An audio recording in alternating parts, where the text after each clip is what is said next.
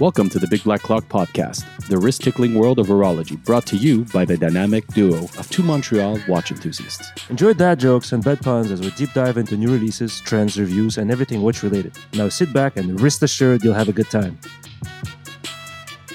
We have a special guest with us today. He's a writer at Fratello, author of the Vintage Datejust book, and now the man behind the VPC watch project. Thomas, welcome to the show. Thank you very much. Very cool to be here. Which part of the world are you dialing in from? I am in Hoofddorp, which is about 20 minutes from Amsterdam in the Netherlands. And I'm in the attic, which is where my home office is. Nice. Before we jump in, we have a quick customary wrist check. Let's maybe do that and then go on. So Thomas...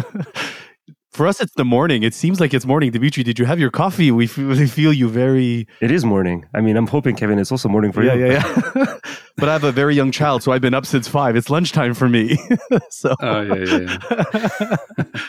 Yes, customary wrist check. Let's do it. All right. I'm wearing... Sorry, I just jumped in. I'm wearing Panerai Radiomir, which is my latest acquisition. It's been with me for a week, so I'm still very much in the honeymoon phase. It's the PAM 210, so it's an oldie from 2005. Because I really wanted a hand-wound one at the 45 millimeters with the minimal dial text and the sandwich dial. Mm-hmm. So getting used to the size. It's a bit bigger than most of the watches I wear, but I think it suits the style. So definitely a lot very different from the one we're going to talk about today from VPC, right? It is. It's like yeah. There's a bit of a gap there, but that means they can exist next to each other in my watch case very well. So that's a good thing. You know, I have a Panerai as well. I have the 754. Got that about 4 or 5 years ago. That one doesn't have the sandwich dial, but it's the 45 millimeter manual wound, so it's a little bit thinner with those wired lugs. And you know, it's one of those watches I find that sometimes it doesn't get wrist time for a while. And I'll even question, I'm like, I'm not wearing it. Maybe I should sell it. But before I ever sell a watch, I always try to put it on and keep it on my wrist for a couple of days and then really confirm that I'm ready to let it go. And every time I put it back on, it just finds a way back to my heart. And I'm like, I'm not going to sell it. I'm going to keep this watch. And it's just great. Every time I put it on, I go, why am I not wearing this more often? There's something special about Panerai, I find. So, it is. I don't know if I can. I mean, they have different smaller models. I think I can probably try to handle one of those because 45 is a bit big. You know, the thing is, Dimitri, they came out with those Due lines, the Panerai Due, which is like this more refined and even have cases that are in the 38, 39. But it always gets that critique's like, well, it's really not really a Panerai at that point, right? You got to get at least a 44 millimeter, right? Or So there's always that. It'll put you on the fence. I find I had the same critique or the same thinking as you, Dima. But short lugs, I think make it much more wearable. Let's say much more versatile. Yeah. So, Kev, maybe what are you wearing today? I'm wearing a Mito. This is the Ocean Star World Timer GMT with the decompression dial, and it really is a stunning dial. I really think it's a lot of fun, and it's one of those like considered true GMTs. You're able to locally set the hour hand independently for your local time as a quick change. I put it on this, and I shout out to them. I had the black one as well, but this is a blue Artem sailcloth strap, so it's one of those higher end ones. They're not cheap. They're waterproof as well, so you can wear them to swim. And just a lot of blue with a lot of fun summer watch, I have to say, because of the dial. But a lot of fun for swimming today. Looking forward to taking it out to the water. Dimitri? Yeah, and did you just buy this? Because I don't think I've seen that before. I did just buy it a few weeks back, and I haven't posted it. I just did a posting this morning on Instagram. But it's a great watch. Yeah, the dial is just... I love the watch. And I kind of want to check out the Artem straps as well. Yeah, they're really great. I'm wearing my Speedy Professional Hasselite, not the current gen, the previous gen with the 1861 movement. I recently took it off the bracelet and I put it on the single pass NATO from Crown and Buckle. And just before...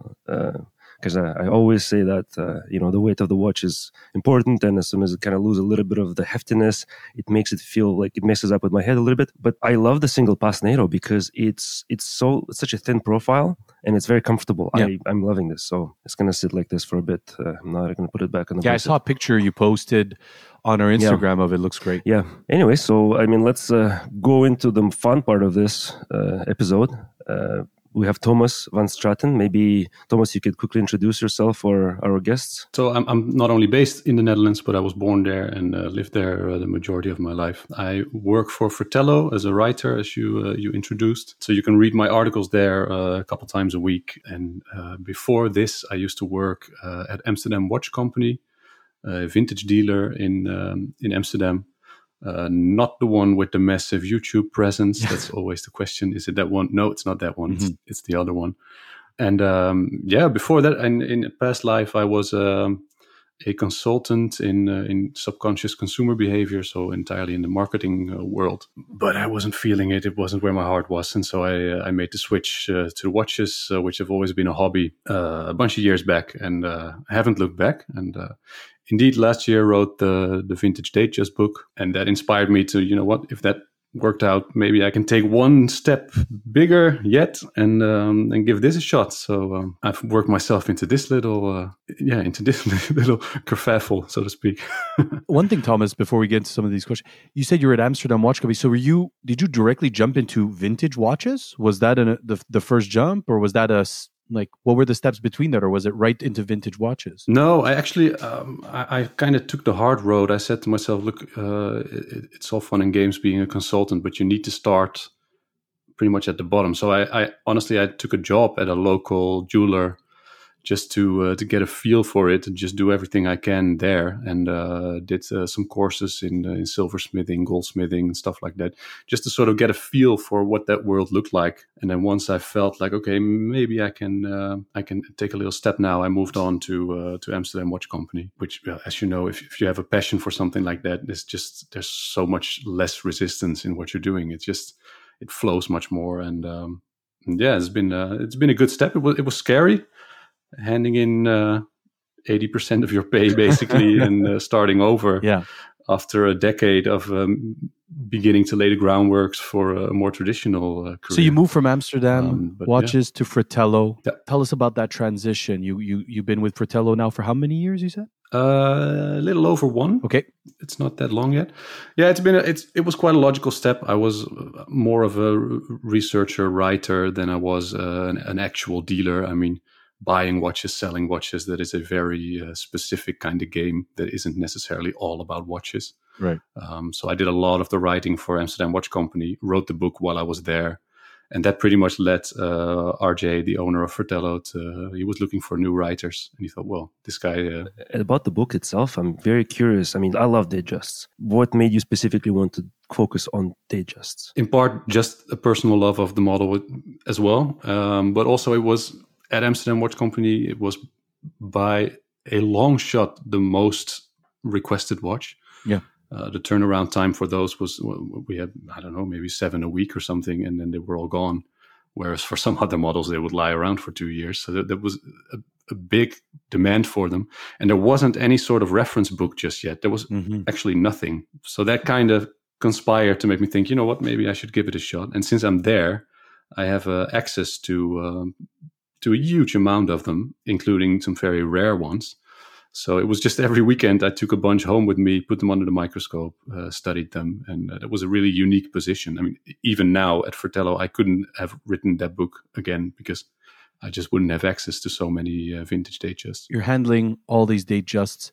You got to feel the Smith work that you went through. You've now been for Fratello, an ease of writing. Tell us, what made you what was it that said, you know what?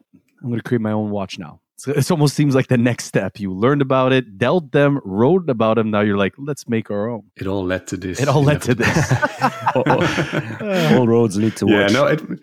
Honestly, it's been sort of the ultimate dream for me. Like one day, I'd hope to do that.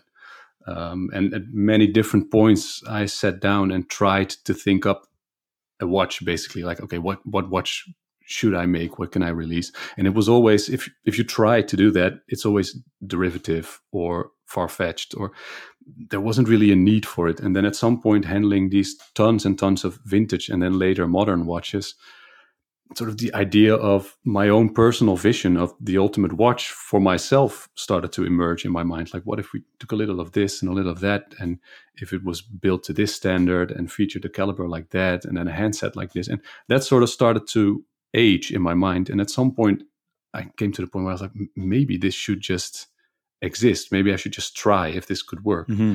And that's honestly the route I've been following ever since. It's just I'm honestly treating it as a playground, making my own ultimate dream watch and sharing the journey and hoping that a few hundred people say, hey, you know what, that guy, Yeah, I kind of like what he's doing, and I think I'll get in on that. Yeah, it's probably no market researcher would ever advise this route, probably, but I don't know. It seems to be working so far, and especially I find that the kind of watch that you're kind of trying to design. You talk about the simplicity and the beauty of the Datejust. You're saying that you really love that watch. So simplicity, and now VPC. What does that have in common? I'm thinking of the name. Like, talk to us about this name, what it means. And that's why I was kind of laying it out there with simplicity, but I know like we'll translate it. You can translate and tell us all about it, but talk to us about that name, what it means. Yeah, it's honestly, it's the creed of the brand. It stands for Venustas per Constantiam, which is Latin for, it's not quite literal, but it translates to something like beauty through restraint, charm through constancy, something in that field, which is very much my taste in watches. I mean, the radio mirror I'm wearing is a bit of an outlier, but I still consider it that way because it is the base model. It's the simplest version, the fewest embellishments. Mm-hmm. And that's the sort of thing that I tend to like. And there's this thing where often a simpler watch you might not fall in love with straight away, but once it's on the wrist, it's like this concept of a slow release charmer that you hear being thrown about. I really like that.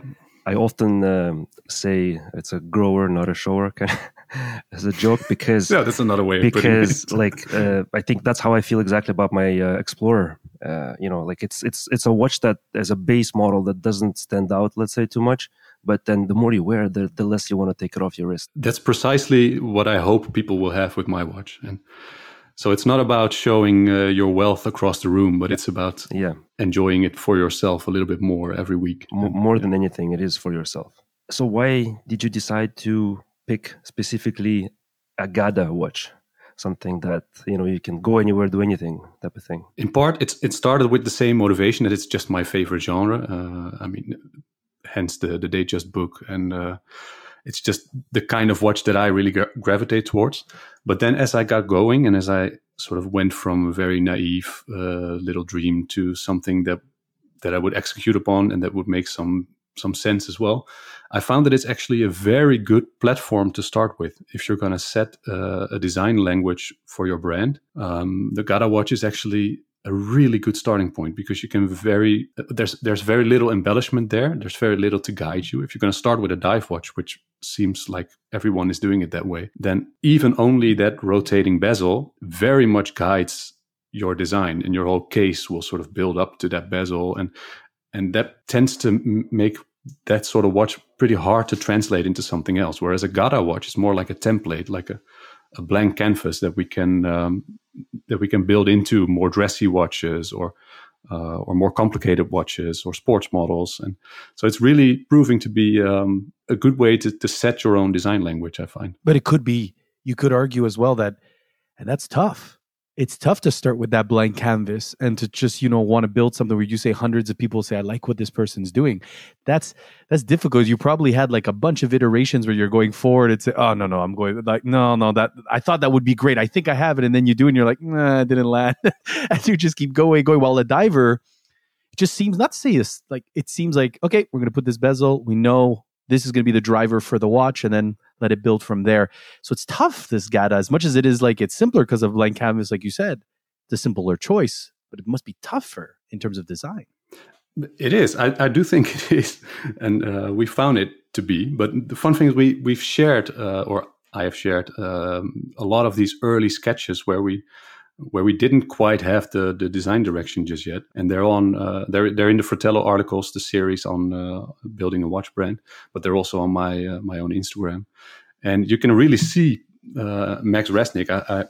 We should probably get into that at some point, but he's a top designer, and hiring him has been I think a huge early win for the brand.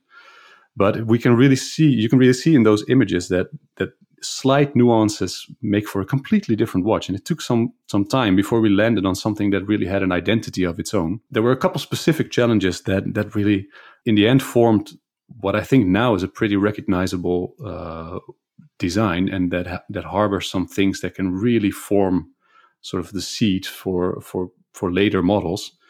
And yeah, that was a big challenge I posed for Max, and he took it up perfectly. Maybe let's touch a bit on that. So, like from the beginning, how did you come up with the design? And you mentioned Max Resnick that you found, and who is an amazing designer, I think, specifically working with watch companies. Could you talk about like the steps and how did you come up with this, and what were the interesting and challenging parts of it?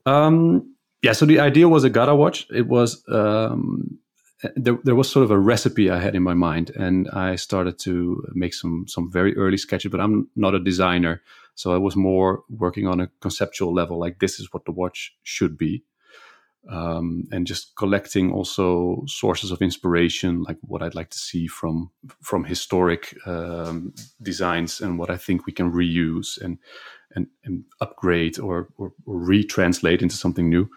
Well, I knew I needed a designer to bring it to life, and there's a couple ways you can do this. You can sort of take your concept and your rough sketches, and you can walk to a manufacturer and say, "Here, can you make this?" And they'll complete your design basically and make it producible.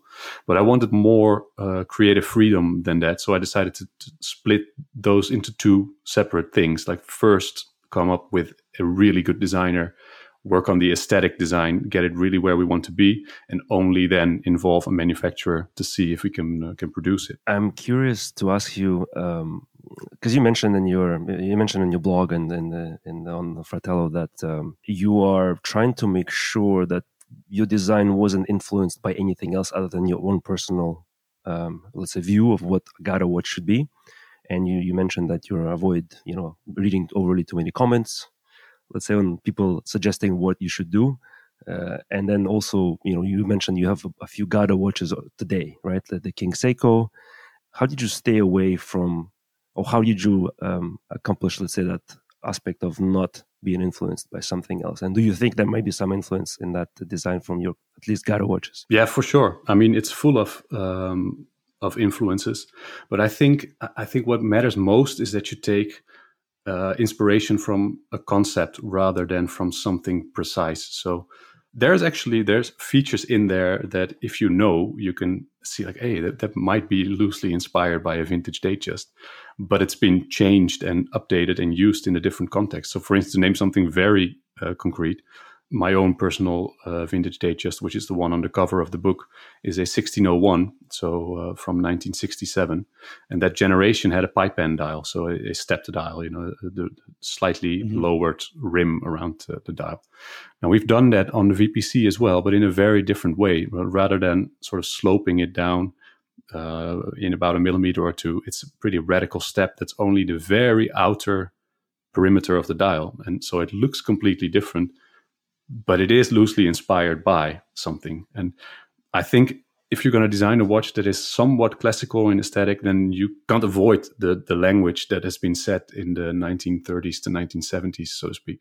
So I wasn't too bothered about that. But one thing that really did matter is that I've set Max some challenges technically. So for instance, I have a bit of a pet peeve that I'm really annoyed by bad end links on watches. Okay. I just can't stand it when it looks like a single milled piece where like a male end link that sticks out a huge distance, and it looks like one solid blob. And it's just, I absolutely hate that. So I told Max I want a way to integrate the bracelet with the case. Well, not actually integrate because it's not an integrated model, but The flow. To marry the bracelet to the case, so to speak, in a way that solves this, make it look like the bracelet just runs straight through or something, or we have to find a way to make that better because I think it can be done, and I think it's just lazy design. Mm-hmm. And so we iterated on that a ton, and then ended up with this sort of curved inner shape between the lugs and a ledge, so that the bracelet actually tucks under that ledge, and we can make it look as if it runs continually through the case. Also in manufacturing later on, because the end link will actually be made up of separate pieces, so it's not that milled blob that looks like one piece of metal. And then also when you take it off and you put leather straps on, or rubber straps, or NATO or whatever, there's no gap there. Well, there's never a gap with a NATO, but if you use a two-piece strap, then there's no gap there. You don't see your own skin between the watch case and the lugs, because it tucks neatly under that ledge. And if you do that sort of stuff, then automatically it's going to be different. And I think, we took an approach like that a couple times, and then almost naturally it turned into something that didn't actually look too reminiscent of anything familiar. Mm-hmm. I've reading through your blog. I'm let's say in general wasn't really a huge calligraphy fan. So when I was looking that chapter, let's say I was expecting to kind of skim through it, but then it ended up being my favorite one because I didn't really like for people that are maybe not into watch community and maybe not watch enthusiasts. Sometimes it's nice to have that understanding of how insanely detailed everything is. And to me, like the thing that stood out, and I think you were working with somebody else at that point, and maybe if you could mention the name, like the word Swiss made on the small second subdial, that it was an auto alignment right along the outer rim, but then your designer wasn't, and you guys together weren't like, it didn't work for you, so you manually moved each letter to make sure it looks nicer, and that is absolutely crazy to me. Yeah, we tested 7 different positions for the Swiss made, and then indeed ended up putting in the position where it is now. We ended up putting the letters on there manually. Which one was it of the 7? Was it the first one? No, we chose the first one. No. I think there's a couple in one of the articles. There's a couple I show just to show the difference, because that's part of the fun of sharing the journey. Like I can show people like, hey, this is what I did and this is what we didn't do. But yeah, indeed, it's quite common nowadays. As you've read in the article, like back in the day, the typography on watch dials very much came from function. There was a reason. Well, there were several reasons why dial printing looked the way it did. I won't go into everything here because you can fill 2 episodes with it probably. But there was in the printing techniques and stuff, there were reasons for doing it that way. And then as technology progressed, those reasons, they weren't really that important anymore. But then also somehow many brands lost interest in spending too much attention on it. So you see so many dials that either have like 5 different fonts, or like the latest Tudor Black Bay, it's just all Arial. And I'm like, well, that's not a very inspired font, and it looks dull and it looks lifeless. And so I really wanted that vintage vibe. Well, this is another source of inspiration, actually, if you want to go back there. And so I found, by chance, really, this was really lucky because I normally wouldn't have had the budget to do it, but we found a good way to make it work. But I found Samuel Baker, who is a typography designer with a complete obsession for watches. And he is similarly obsessed for details as I am.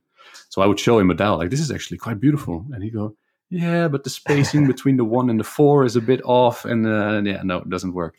So that's the sort of back and forth that we had for months. And we ended up deciding, you know what, we're going to design a font, a typeface for VPC from scratch. And so he designed everything, all the letters and the numerals and the symbols that we needed. And indeed, everything you see there, so the full name signature, which in itself is a bit of an ode to history, the fact that VPC is used everywhere, but only on the dial do you have the full word mark, as they used to do back in the day, as well as the Swiss made. That's a completely custom font designed from scratch for this watch. And I wanted to comment on that one, because that's what I also saw, that you guys looked through all kinds of different fonts and ended up still making your own because nothing was satisfactory. Yeah, but the thing is, these really old vintage dial fonts, they have such unique, quirky features that you just don't find anywhere. You can actually see there's a ton of brands who sort of approach that vibe, who still want to sort of maintain that vibe, but usually there's quite a lot of detail missing. So, for instance, the flat-topped A or the hooked 7 and those sorts of details. I mean, you probably have to check the article if you want to know all about it, but they're often missing from these modern fonts. And we decided, you know what? No, we're going all the way. We're going to really bring it back. And actually a bit more than we really need, because there's no numerals on the dial, for instance. But we did design a full set of numerals. If you own one, you'll be able to enjoy them. Just turn it around, and the specs on the case back are executed in the same font. Could you talk about maybe now how you came up eventually with the prototype, and what did you do to try to kind of wear and see the dimensions are matching what you want, if it's comfortable over the long time? Yeah, sure. So I set out to do a sort of between vintage and modern size.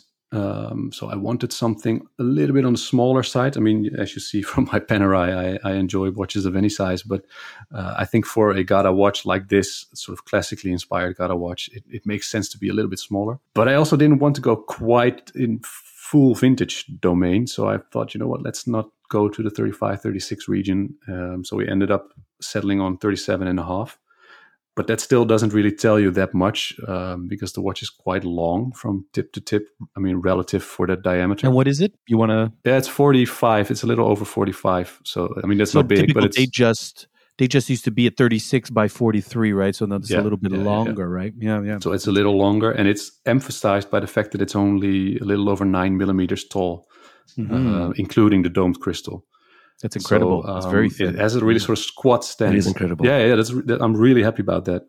And it has a really sort of squat stance because of it. So it's really a very different wearing experience from other watches. And I sometimes compare. I mean, I heard you in a different episode talk about the 39 Explorer.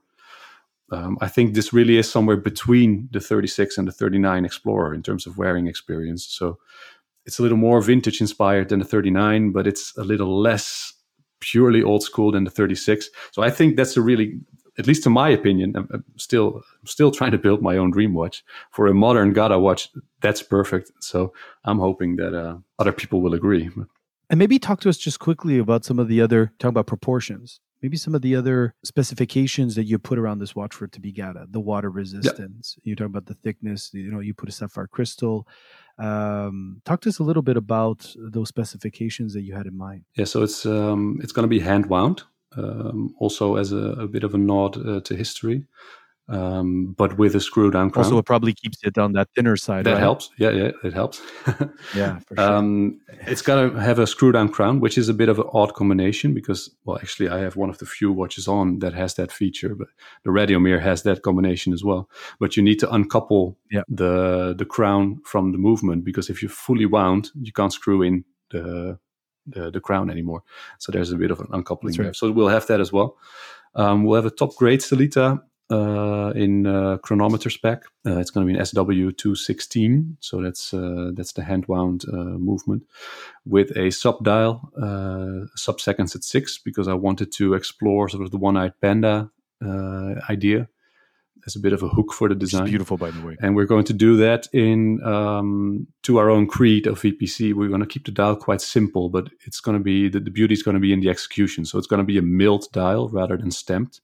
And that's a bit hard to come by. You can drop 13K on an IWC engineer and you'll still get a stamped dial. So sorry about that, a little jab there, but it's fine. I said it's all right with us because IWC is getting a bit of flack from us as well lately. Okay. Yeah, it's a price. Just the price, guys. I mean, if it was half the price, I'd be like, that's a great watch. I do love that watch, but it's the price. Wow. Yeah, there's some issues there, but okay. Yeah, so we'll have a milled dial, and it's going to be frosted. So there's even in the sub dial, there's no sunburst or anything. It's just quite simple, but a beautiful matte, slightly frosted texture. And this is another thing where we set ourselves a bit of a challenge. We wanted to keep the indices very elegant and minimal, but we also wanted really good lume, just for the more sporty end of the Gada theme, basically. And so we ended up settling on solid lume blocks. So that's the ceramic compound that you see. Tudor Black Bay Pro nowadays, for instance, has it. Mm-hmm. So they're applied indices with the lume blocks? Yeah, so then we can use the really classical proportions, like a really narrow applied index, but made up entirely of lume. So that was a really cool very nice thing we could do. And what kind of lume? You don't mind me asking? Did you select? Is it going to be a blue? Yeah, it's going to depend on the dial color. We have a silver, a blue, and a green dial, and the silver and the blue are going to have a blue glow and the green is going to have a green glow. Just. I'm going for the blue one, by the way. We've been chatting. I was chatting under my Instagram. I was asking for prices and availability and all that. So that was me. But yeah. So I'm glad because I do prefer the blue lume. So I'm always partial to blue watches, as if you ever listen to the podcast. But yeah, that's the one I'm going to be going for. But okay, so that's interesting. So nice applied indices with the lume blocks. That's wonderful. Yeah. Going back quickly to the movement itself. Also, you mentioned the Stellita. I'm very curious. Obviously, part of the selection process was for you to make sure that you can still maintain the thickness of the case. Mm-hmm. And I'm very curious to hear, let's say, how did you, let's say, eventually decide to pick that one? And also now considering that there's recently been a damage to their Salive factory, how are you impacted, let's say, with that choice after the events? Yeah, those events, the impact there remains to be seen. Honestly, I'm not really taking it into account too much. As with anything in the project, I prefer quality and doing what we want over time or price. So I think that'll, in the end, probably solve itself. There were only a few calibers that applied, actually, because we wanted indeed something thin. We wanted something Swiss-made, because the entire watch will be Swiss-made. We wanted something with a sub-seconds at 6. Mm-hmm. And hand wound. So that already narrows down your search quite a lot. And there was one serious other candidate, which was from La Jouperet. They have a really nice one that's based on the old Peseux calibers that you find in Nomos, for instance. They have their own in-house version now, but it's the basic architecture is similar. But those have, first of all, an absolutely ridiculous lead time nowadays. So that was already challenging. And then what killed it off is that the inertia of the balance wheel is too small to regulate it to any serious level. So if you're going to do a chronometer, then you can't do it with that caliber. Mm. So in the end, there was actually only one seriously viable candidate, and luckily it's from Sellita, who is known to have really good, reliable, solid movements. So and we talked about in the last episode, like we say, what is going to be the impact of that? And I said, look, for all these, say, independent brands and like even yourself, who's going to be putting this at one point when the orders come through, we just have to wait, and if it takes the time it'll take, it'll probably be delays. But I always say, like, and I'm looking at the level of detail that you're putting into this watch, I'm sure it'll be well worth the wait. Can't wait to actually see it. But I think that's ultimately what might happen if other ones are trying to get to the market. They might switch. We'll go to Soprod, we'll go get a Landeron, or whatever, or even Muteta. But ultimately, I think finding the right movement, you want to stick with it, even if it's going to take a little bit more time, because there's a reason why it was picked that way, right? Yeah, and part of kind of talking about every single aspect of this watch having an insane attention to detail.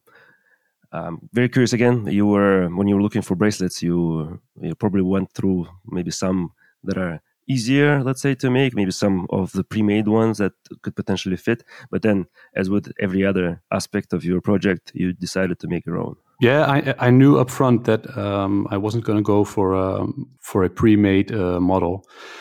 And some of my more experienced predecessors said, you're nuts for trying that, because that's probably the hardest part of your project. But sometimes you have to try something.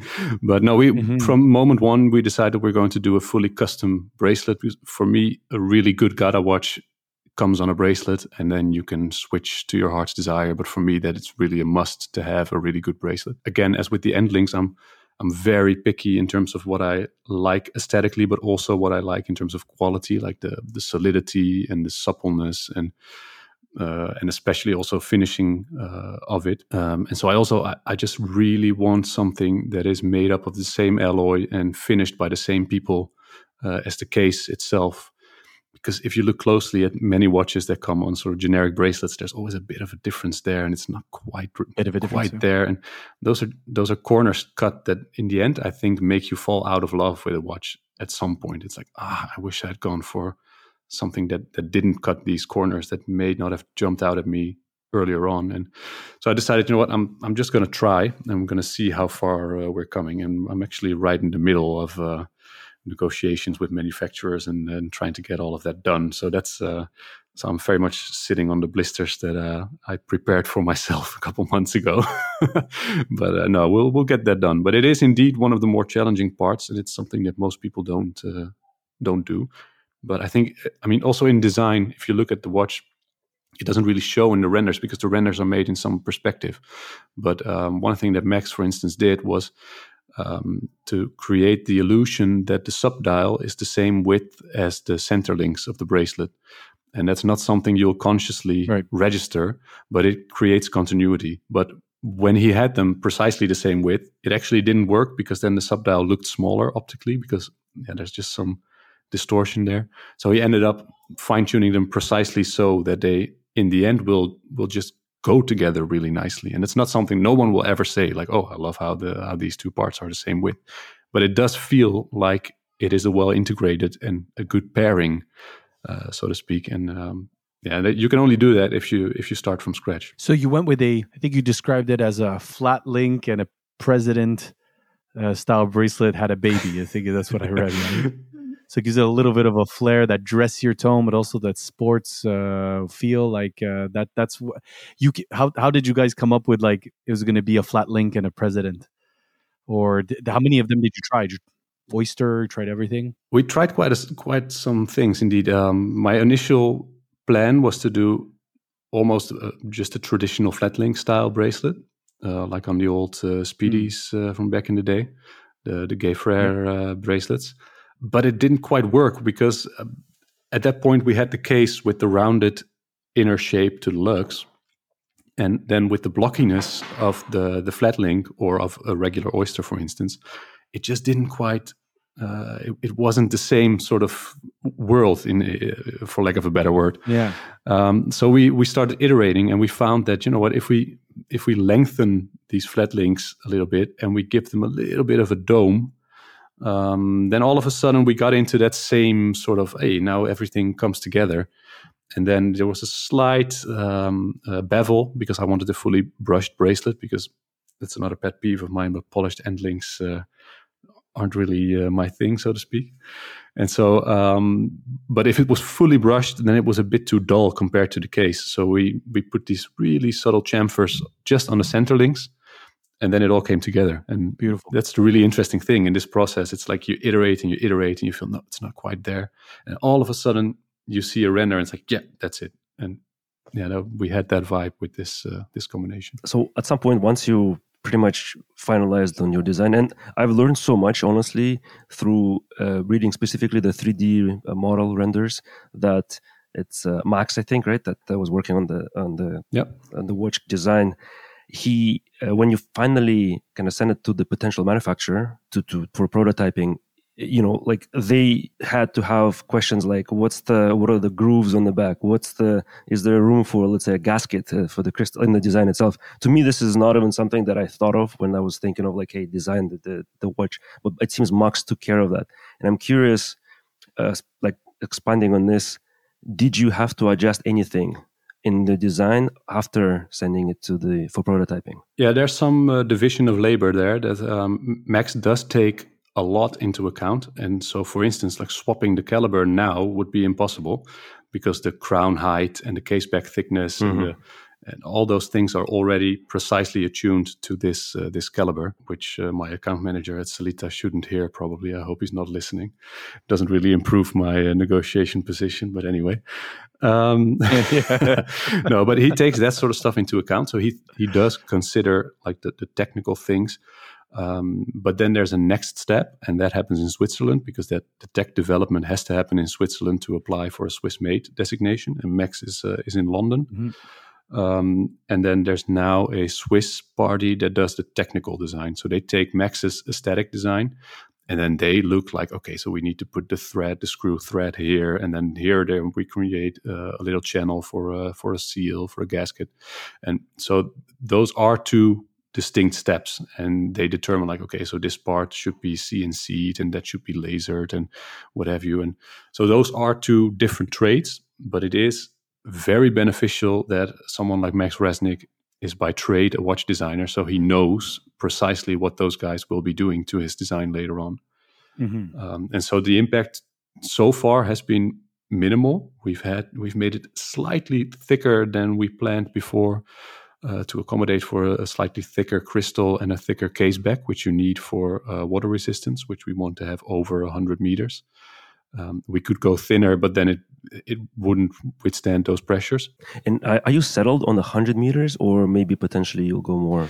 We're settled on a minimum of 100. So okay. if it's 100, then for the genre, it's fine. If they say we can do 150, but it has to be 0.5 millimeter thicker, then I won't do it because the thinness is really one of the characteristic traits of the watch, and 100 is more than anything you'll ever need. So more than enough. Exactly. You could do all your snorkeling, everything. It's as long as you're not scuba diving, and then you're probably going to want a diving belt. I don't know if you're scuba diving, right? But this is a Gata watch, not a diver's watch. Yeah.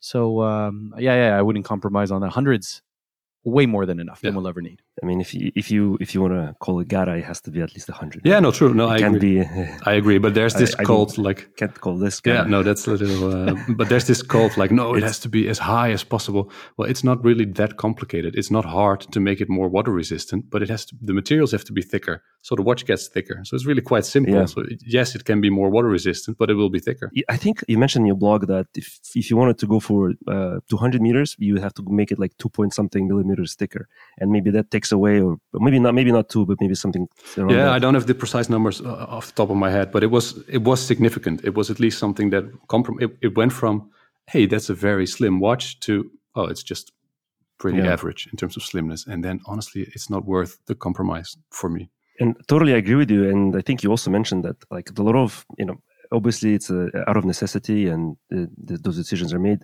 A lot of the smaller brands, especially the ones starting up, they use, let's say, they use big brand movements, and the thickness often is very high. On like, if you look at, let's say, a lot of, let's say, Tissot chronographs, right? They use a specific movement that makes a lot of them very, very thick. Yeah. And that is also a bit of a pet peeve of mine, meaning like I'm also like, the proportions of the watch have to make sense perfectly. It could be looking nice from the dial perspective, but sideways, it doesn't sit super well on the wrist, and so on. But Dimitri, I'm also inclined to believe that some of these other brands, large or small, are not quite looking at saying, well, we really want the perfect case to fit this movement. They're just like, well, if as long as it fits within this case, we're going to go ahead and make it that way. And the refinement that comes behind it, I'm sure that there's ways they could thin down that case, find the right angles to perfect it. But sometimes it's like we just said it earlier, the cutting of the corners, right? Yeah, and I think also they get away with it because they don't necessarily need the hardcore watch aficionado who really cares about this sort of stuff. Exactly. We don't like to acknowledge it as watch fans, but we matter far less than we think in terms of sales to these big brands. And that's, I think, where the unique position for it's why I think there's a place for brands like my own and a lot that have come before me, in that we don't need to sell 10,000 watches. I need to sell 300 of these, and it's already a personal success for me. So I only need to find 300 hardcore aficionados who like this sort of nerdy detail that I described. So yeah, that's a very different approach to the entire project, I think. And talking about now maybe the financing, could you describe a little bit how you manage to finance maybe? Because you mentioned, there's a different. The different part of this is the price of the watch that you kind of aim for eventually. But I'm very curious to hear about the financing aspect of it. How did you do it? How complex it is, and maybe even share, let's say, how much this kind of a project could cost for somebody to do. Honestly, there's a million ways you could approach it, and they have vastly different sort of financial pictures involved. In my case, I'll be working with a pre-sale for the first production batch. So I am financing everything up until production. And then so I do a pre-sale window, and then the pre-ordered ones are paid, and that money pays for production. Right.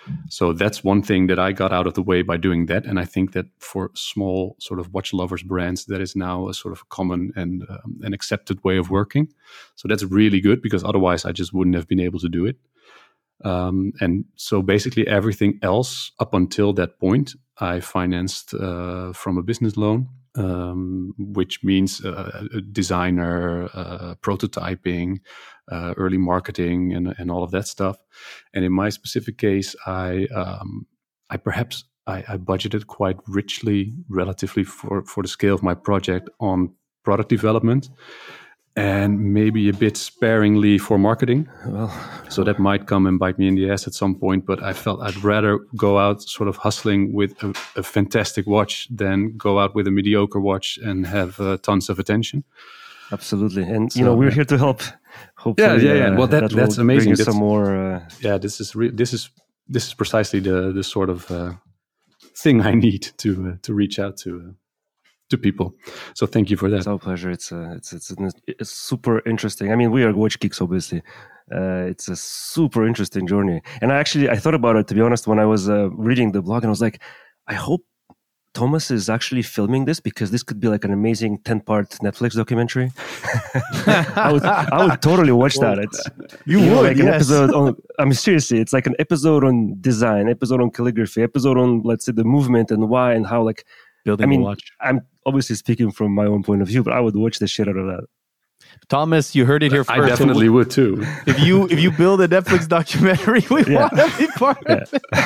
It was our idea. Yeah, it was. Yes, it was. All right. I'll cut you in.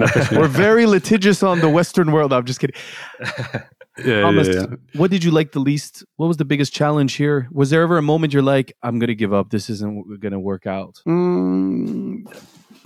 I think there's two things. One I addressed in one of the articles. It's just dealing with feedback, basically. Yeah. As you've gathered by now, I'm pretty stubborn and following my own vision on this, but that doesn't ever stop people from just releasing a constant stream of, yeah, it's nice, but you should have done this, and it's all very civilized. I mean, it's by no means online hate or whatever. It's a very civilized and kind world in that sense, but still, just every day you hear like, I only wish you made the bezel narrower, or oh, if only it were 41 millimeters, or oh, if only you did this or that. And at some point, I started to feel that was a bit eroding on my my drive, so to speak. But then once I got that out of my system, I was like, you know what? This is all pretty much helping me. It's all attention in one form or another, and it's actually boosting the Instagram algorithms as well. So I put that aside. And then the other thing, I guess, now identifying manufacturers for all the parts is challenging. I know the couple behind Laurier shared a bit about it with you guys as well. Lauren and Lorenzo, yeah. Yeah, exactly. It's just challenging because you're nobody, and it's like, yeah, well, sure, we could make 300 of these very complicated cases for you odd Dutch guy, but I'd rather stamp out 10,000 for this big name brand that we're not allowed to mention by name. Yeah, and I kind of get it. I mean, it makes sense. It makes absolute sense for sure, and we talked about it in a previous episode where. Like, that's why I asked the question about the Salida, right? Because sure, like they probably lost a bit of production for a couple of months. And it's probably the smaller independent brands that are affected the most, right? Because the big guys are still going to get their movements per contract. Yeah, no, it's true. But it's a fact of life, and it's something that I'm in the middle of right now. Now that I'm hoping I'm approaching everything like, let's build a long-term lasting relationship, so that if this all succeeds and I'm in the luxurious position of going for a second model or something, then at least everything is sort of set up and we don't have to go through that struggle again, and we can just slowly build out. This is going to be a success. You're going to sell up to 300 models. Fantastic. What's the next model? What did you have? If you had to think of, like, I know this, maybe you're getting ahead of yourself. You're still in this one, but I'm sure in the back of your mind, you're showering. You're like, oh yeah, the next model is going to be what kind of watch? Yeah. I mean, we didn't approach the entire project as a platform for nothing. I mean, the way we integrated the bracelet with the special lugs and the case and stuff, we've all made that to use in different contexts. So I'm very much leaning towards a dive watch next, and I think there could be something fantastic in there if you use the same bracelet, upscale the case a little bit, and then have a really good a matte ceramic rotating bezel in there. Good matte dial, perhaps automatic caliber with the center seconds for that one. I'm already sold. And of course, the higher water resistance, then we'll gladly add a millimeter on the bottom and the top or something like that. But that's something I definitely see coming. But I mean, we have this beautiful flat brushed bezel. I can see a tachometer scale etched in there quite nicely as well. So I think there's plenty of there's a lot of room of potential. Sky's the limit, definitely. Now that you're at the point where you have prototypes from different materials, What's the next step? Can you share, what's going on? What's how soon can we expect, let's say, certain new stages of this production? People are excited. What do they do next? Be very patient, I'm afraid.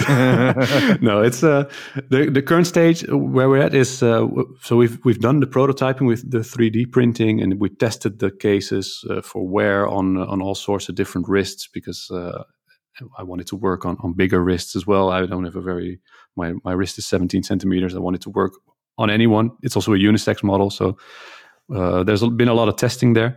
And now everything has been transferred from Max. So sadly, my cooperation with him is now sort of dormant. And it's now transferred to the party in Switzerland that will handle assembly for me, as well as surfacing.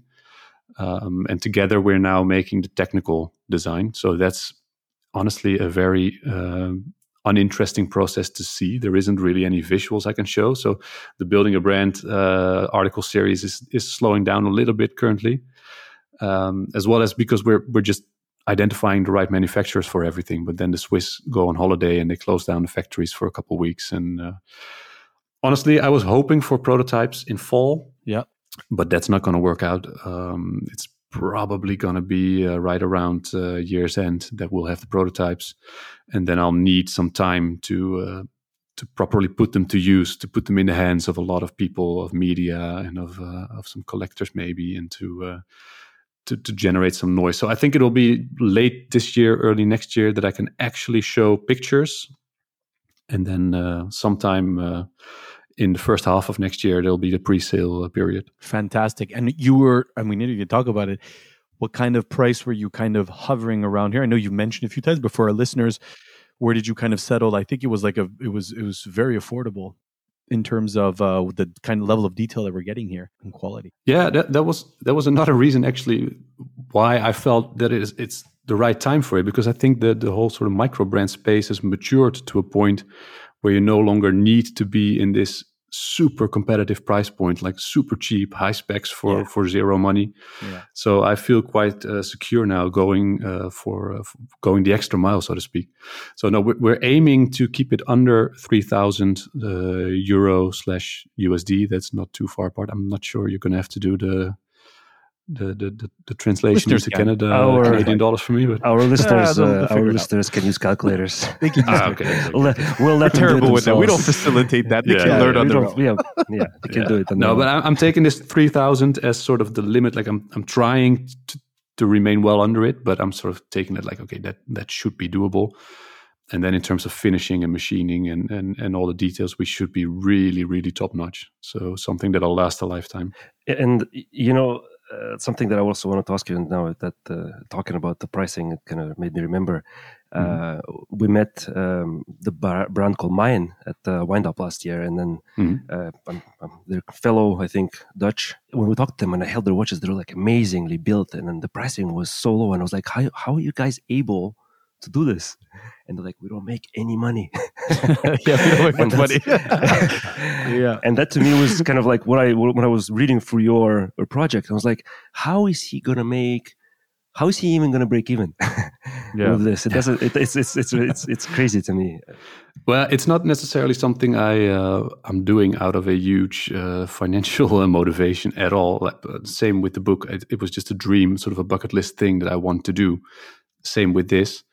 And the good thing, of course, I have zero overhead. Everyone that I work with is external, and I'm sitting in my own home right now, and this is where I work from. So that helps a lot. And so I don't really need the markup that big brands need. And in the end, I mean, I'm not building this up to be a big money pit, it is a money pit, or money maker. A big source of money, I should say. But no, honestly, doing the calculations, if it all works out, there should be a healthy small business in there. But then the stars have to align. Yeah, and I think that's, I think we become good enough as watch enthusiasts or whatever it is. You kind of look at it, and we're pretty good at looking at specs or levels of details. You go, well, this bang for your buck. We talk about that. And Dimitri was saying the same thing, so we're like, look at this, like, man, we can realize quickly, this isn't about making a buck. While other ones, you go, my goodness, it goes, they're really just trying to, like, they're taking advantage of the trend. Oh, another integrated bracelet that will sell for it's getting on board on the trend. It's quick, it's easy, and it's all about the number of units. While here we're saying, hey, you want 300 enthusiasts to say you want level of details. Here we go, and it's not going to be the cheapest watch you'll find, but it's well worth the money. Yeah, it is something. It's something that is. I'm not scared about it. I won't put it that way, but I do realize that it is an ambitious price point for a starting brand. But then the good thing is, and especially since I have the opportunity to take people along for the ride, I can justify every penny that goes into it because 100%. There is simply no corner cut. And so I'm hoping that people will recognize that and feel that. And if you handle the watch, you may not see all those details, but you feel like, okay, well, this is serious stuff, and that'll justify it. But it is ambitious, and I would honestly, I would be humbled if I find the 300 people to say, you know what, Thomas, I'll buy this. $299. I'll make this happen for you. I'm gonna get the blue one. I'm telling, like Dima knows, and if you listen to the podcast, I'm a little bit of an addict. But I'm like, I'm already like, I was the one asking you on Instagram, like, what the date is it? When is it? This fall? The pre-orders? Like, I was already. You were say pump the brakes. We're still in prototyping, so I'm eager. Yeah, about you describing how everything is exactly the way you want it. I think I really like the phrase in one of your posts that like with anything, if I can't do it properly, I don't do it. And to me, this is exactly what this watch is. It's everything is done the right way. But that for me, honestly, it's also so much part of the fun. It's in every detail. I mean, the packaging I'm looking at, I want useful packaging. I don't want you to have a huge VPC box in the back of your closet. So I'm including a really beautifully handmade, saddle-stitched leather pouch. Fantastic. Of really thick, nicely made leather, so that it'll last a lifetime. And so it doesn't fall apart in the attic somewhere, exactly. Right? And I've had prototypes of some more affordable stuff, and I was like, yeah, but I could. No one would ever say, "Hey, Thomas, you cut a corner on the pouch," but it wouldn't be amazing. And I want it to be amazing. I want you to open the box and smell that leather and think, like, "Ooh, this is something else." And I can use it. And so, yeah, if that comes out of my cut, then so be it. But at least it will be amazing. Well, Thomas, I think we're going to start winding down a little bit, and we wanted to ask you, let's say, anything that maybe you want to mention that we forgot somehow to ask, or maybe you want to make some quick announcement. Or plug anything that we forgot. Yeah, I think if people got interested, then it might be worthwhile checking the articles on Fratello. It's called Building a Watch Brand. If you search for VPC, you'll find all of them. So I really take people along for the ride, which isn't really something you see a lot in the very hermetically closed watch industry. So that's, I think, could be fun for people. Even if you're not interested in the watch, if you don't like the design, it might still be fun to sort of see how it all comes together.